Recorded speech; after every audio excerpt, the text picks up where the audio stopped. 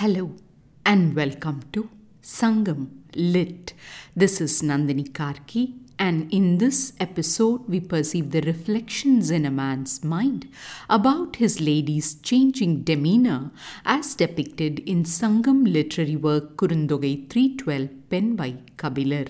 The verse is situated in the mountains of Kurunji and speaks in the voice of the man to himself as he makes an important decision regarding his love life.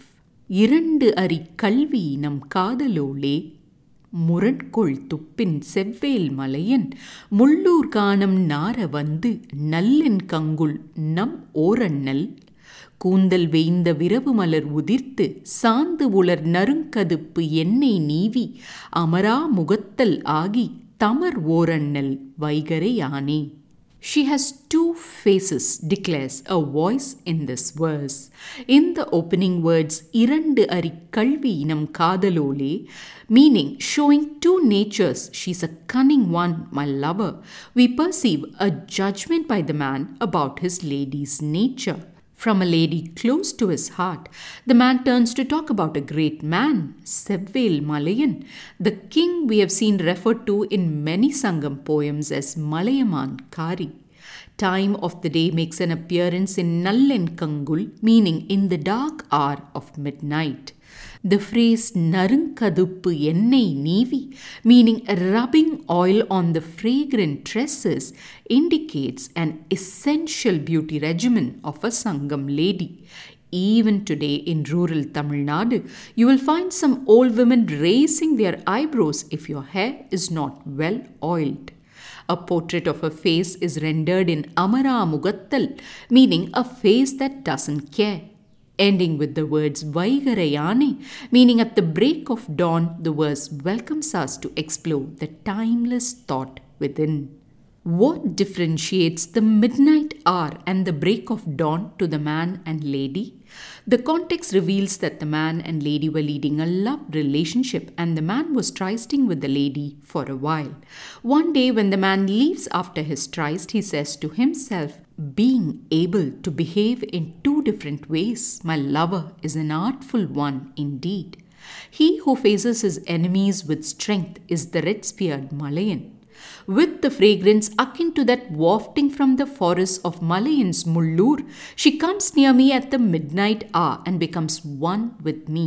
When dawn arrives, after shedding the different flowers tied on her fragrant tresses, she coats it with sandalwood paste and oil, and then with a face that shows no interest in me, she stands as one with her kith and kin. With these words, the man is deciding that it was imperative that he seek the lady's hand in marriage soon. From thinking about her differing behavior, how does the man come to this conclusion? Let's explore by listening to his words closely. The first observation the man makes is how the lady was capable of acting in two different ways. Then he goes on to elaborate what those two different ways are. Before that, he mentions the red-speared King Malayan and his beautiful town of Mullur. This seems to be a town surrounded by forests, and he talks about the fragrance emanating from there to place it in parallel to the lady's tresses. He then talks about how she comes near him at the midnight hour to be one with him. This he contrasts to what happens to the lady the moment dawn arrives. At this time, the lady becomes a different person, for she sheds the beautiful flowers the man has brought to her and adorned her hair with at night. Then the lady coats her hair with sandalwood paste and applies oil to it and removes all traces of her tryst with the man.